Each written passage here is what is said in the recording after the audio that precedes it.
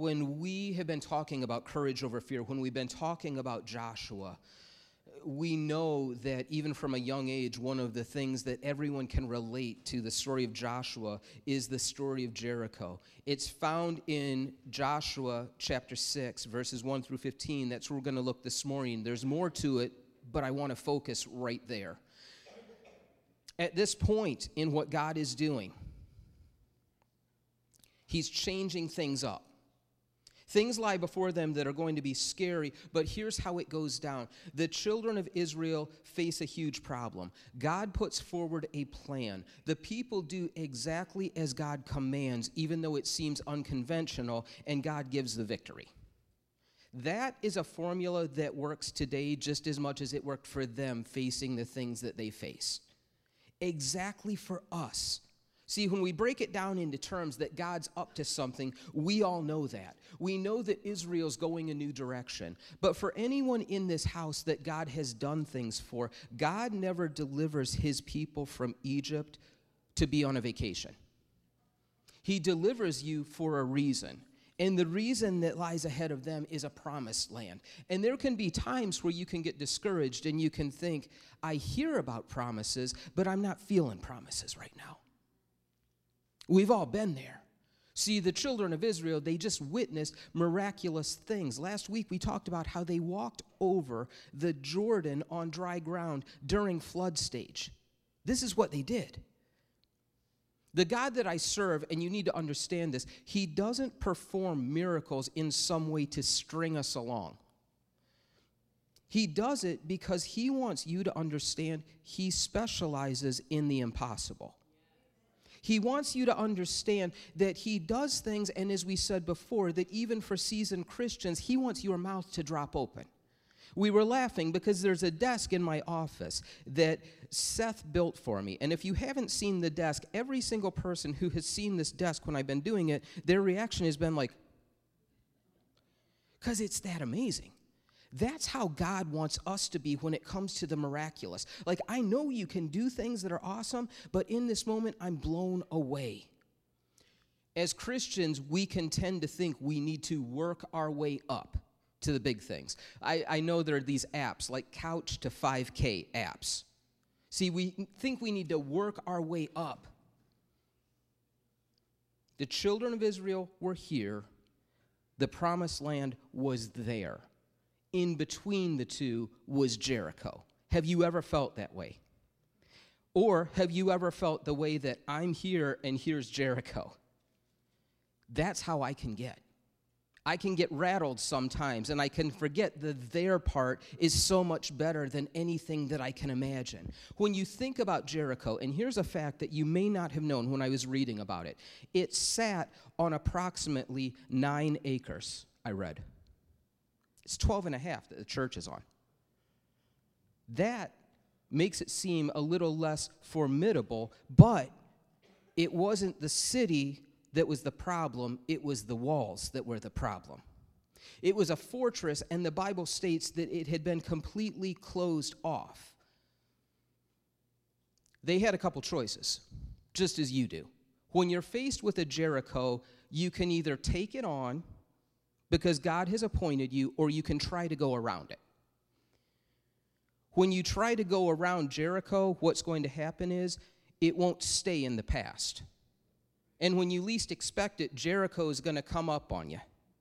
You need to put down the things that God says to put down, and to put them down with an exclamation point, not to play around with them. An impromptu history lesson here is this. There were 2 cities. There was Jericho, there was Ai. They were directly in front of Israel. On the other side of that were the mountains. If Israel could defeat Jericho, the toughest of the cities, if they could defeat the second city, then they would have the mountains and they would have the high ground. In a military sense, you want the high ground because it gives a sense of confidence from where you can attack. The enemy wants you as a Christian to stay off the high ground. His goal is to keep you off the high ground because he knows if you get there, then God is going to be able to drive a wedge into the enemy's territory. When I read about this city, Jericho, it was the central place of worship for the god Ashtoreth. Out of all the Canaanite gods, this one was the most vile, the most evil. And among the other things that Ashtoreth was known as, the god of war. And so in this moment, I feel like God's saying, I hear you're a god of war, little g. I'm the God of everything. And what I'm going to do is, I'm going to make a statement piece out of this little show you've been putting on here behind these walls. That's what I'm going to do. I'm getting ready. See, the Bible, I love it. Romans 8. We are more than conquerors. Why do I love that? Because it tells me that I was never set up to be a diplomat. I was never meant to make peace treaties with the devil. I was meant to conquer.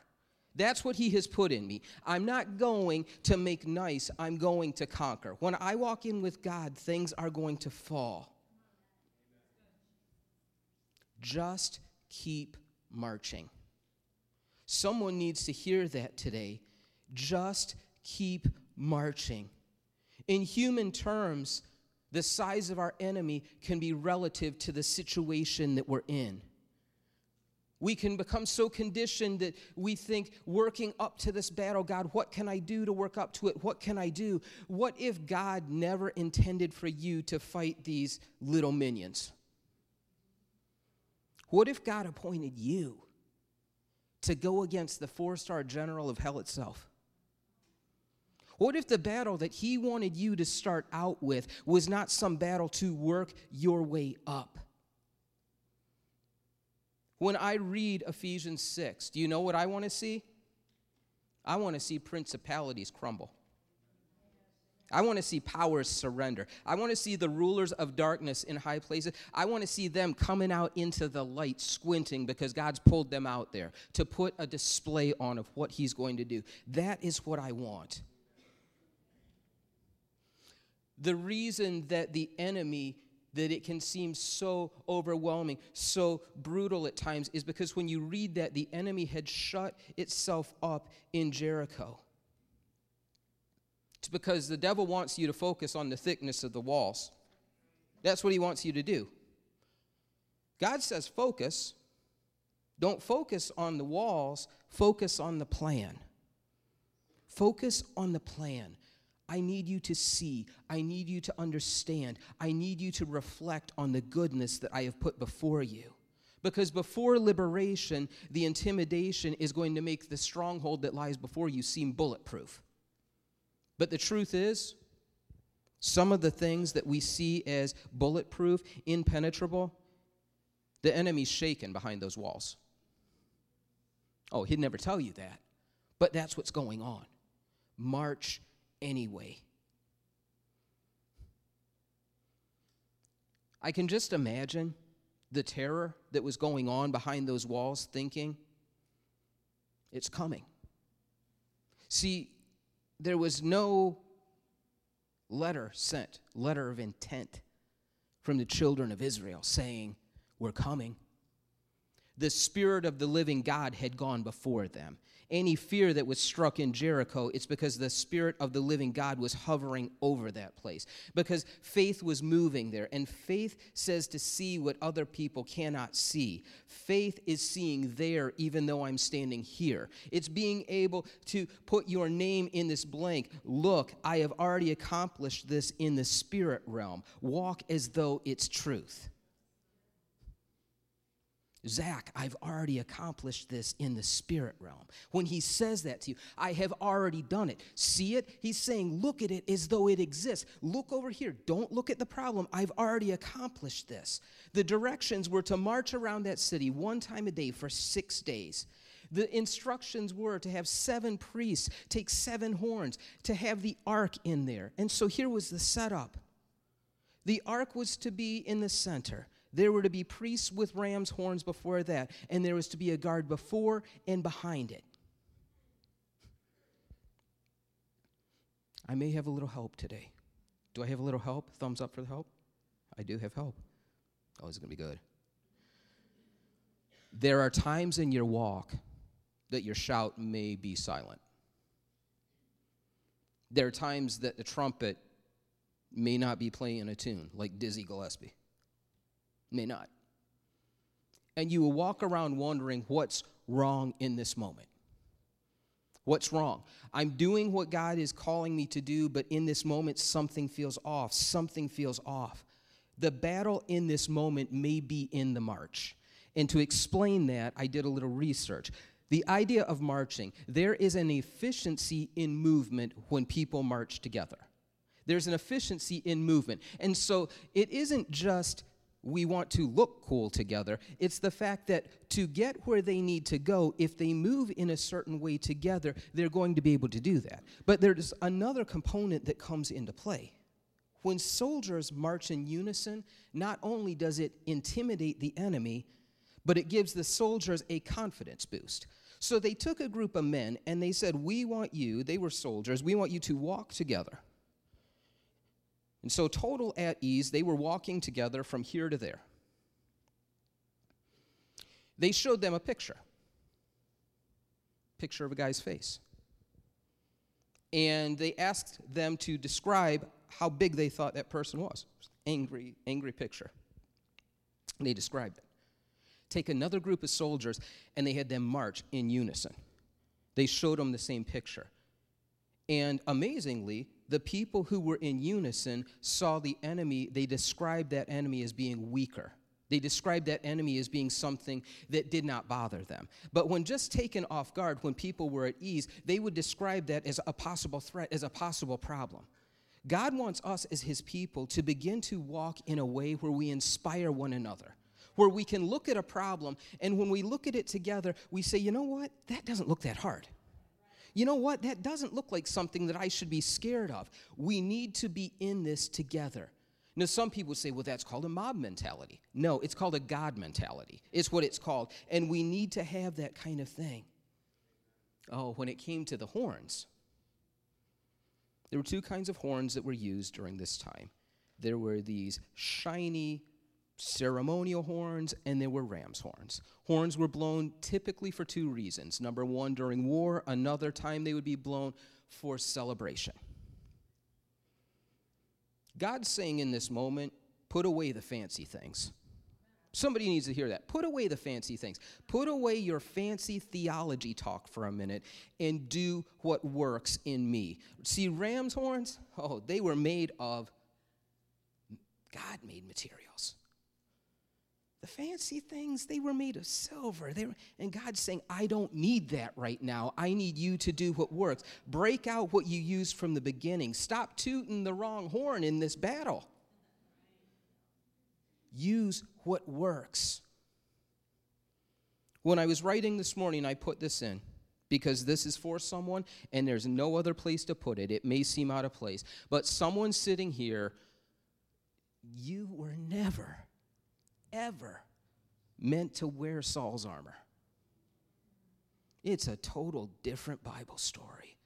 But you were never meant to wear Saul's armor to fight the giant that stands before you. Whoever that's for, take it in. And I'm going to go on. Yeah, we do weird things here sometimes.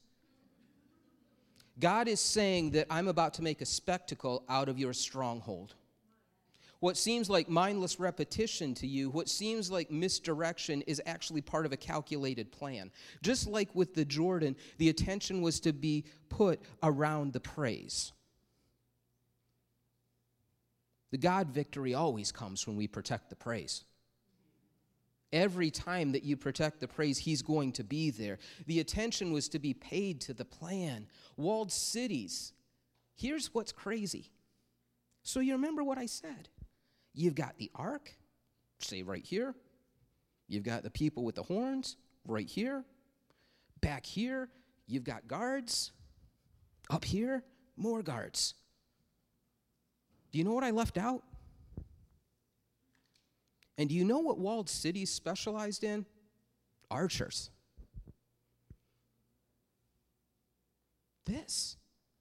There was nothing protecting them but the hand of God from the things that he was asking them to do. Maybe we need to walk with that mentality. Nothing was going to approach on the ground, but From the air, these guys, I can only imagine them just keeping the bows back. I'm aiming for that freckle right there on top of that guy's head. And they were probably that good. There are times when we need to understand that the enemy before us is real, but the God that is with us is able to protect us. That my back's not against the wall, that I march with a God who is stronger. That my dependence on him is going to take me through this. Can you praise in the shadow of the walls? Can you praise in a situation that seems uncomfortable? When I read about this, I was thinking about this fact. With all my vast medical knowledge, I've read about shock. I don't even know why I read about this. But when the body goes into shock, all of the important things are redirected toward the core. The way that setup was with the ark right in the middle, with the praise in the middle, it was almost saying all the important things are right where they need to be. We're keeping it central. We're letting them know that no matter what they try to come at us with, the praise is going to stay central, and we're going to protect it. You come try to take the box.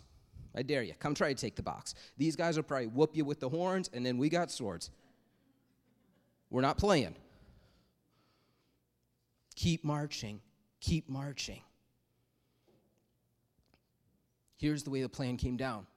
God told Joshua. Joshua told the people. There are going to be times that the God plans come down to you, and you're going to have one of two choices. You can either be the person who can communicate God's plan to other people with confidence, or you can begin to poke holes in it. There are going to be times when the God plan comes down, and notice with the story of Joshua, at no point did God give the plan to Joshua and say, no, here's what I want you to do. I want you to pray about this. And if you feel comfortable, Joshua, come back to me. But as Christians, we can operate that way. There was no fleece laying down here for Joshua. There was walls and God's plan. And when we see things in those terms sometimes, we will march with purpose. The last part of the instruction said this: on the seventh day, you are to march around 7 times. Now here's what's strange. When they marched the first 6 days, it was in silence. That's what's weird. You're walking around with a horn, you know what you want to do. When I was young, I got this bullhorn at the fair one time. And at night, me and my friend would go out. And I'd blow this bullhorn, and he had a duck call. And we would go by the neighbors' houses, and we would just go off. And they probably had no clue. Like, what is happening? A duck and a bull are, like, wrestling outside. What is going on? I can't imagine in that moment walking with that horn, and I can just see my lips. I'd be looking like, blow this horn. And like, don't blow the horn. Don't blow the horn. On the 7th day, though, they said, walk around and blow the horns. Not that loud. You're going to be blowing the horns. Everyone's to stay silent. When you make the 7th pass around there, a loud toot of the horn. And then shout. I want you to shout. And when you do that, the walls of the city are going to fall flat, and the people are going to go up, every man straight before them. The reason God was doing this is he wanted the plan for victory to be something that was clearly his work. He wants to partner with you in the things that he does. He didn't need them for the walls to fall flat, but he wanted to partner with them. Paul Miller said something last Sunday, and it stuck with me. He said, you can't do God's part, and God won't do your part. There are things that he's calling you to do, that he's standing, take my hand, we've got this. Take my hand, we've got this. Take the steps, we've got this.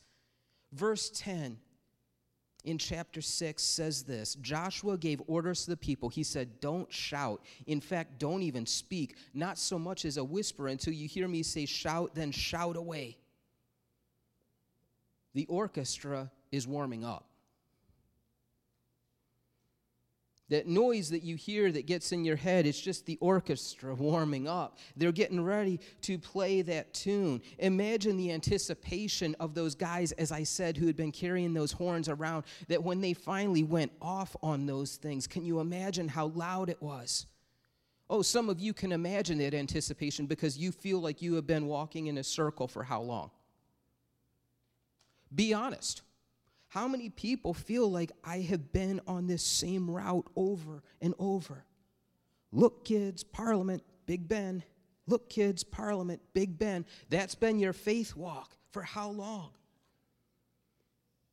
With every step in silence, remember the promises that God gave. Take it a step higher. Look at the architecture while you're walking. That's nice. Is that sandstone? Because it's going to fall. It's going to fall. Take in for a moment what you look at as being the scary thing and think God's going to drop that.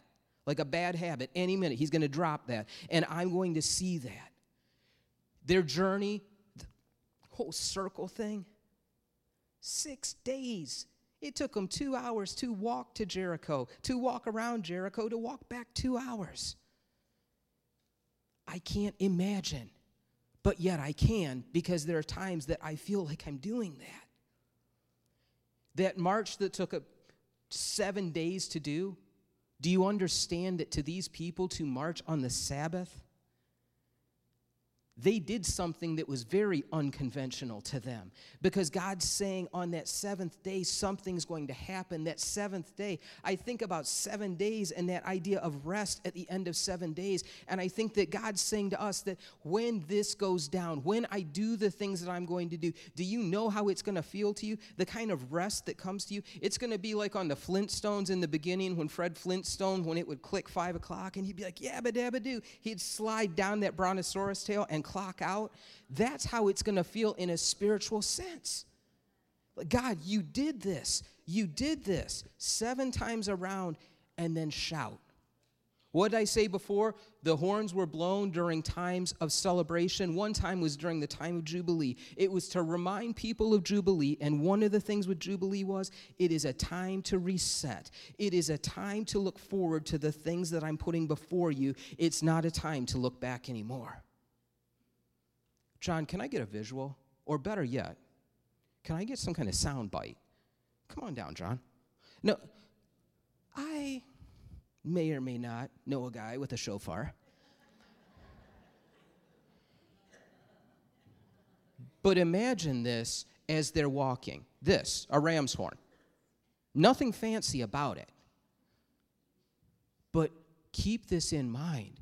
When God says, use what I put in your hands and light it up. Go with it. When I say just boom, I want this to drop. What kind of praise do you think came out of the mouths of those people? When it says shout, what do you think they shouted? And here's the idea. When I say to you this morning, what things were holding you back, holding you down, what would you shout? God, thank you for giving me victory over depression. Thank you for giving me victory. What do you think they shouted? Do you think they were just like, huzzah? No. No one huzzahs ever. We need to think in terms of when God does what he's going to do. And so imagine it. They're going around. They're going around. And on the 7th time, on that 7th pass, then I can just imagine God saying, and you know you'd almost lose count. When he goes 7, go with it. Imagine this.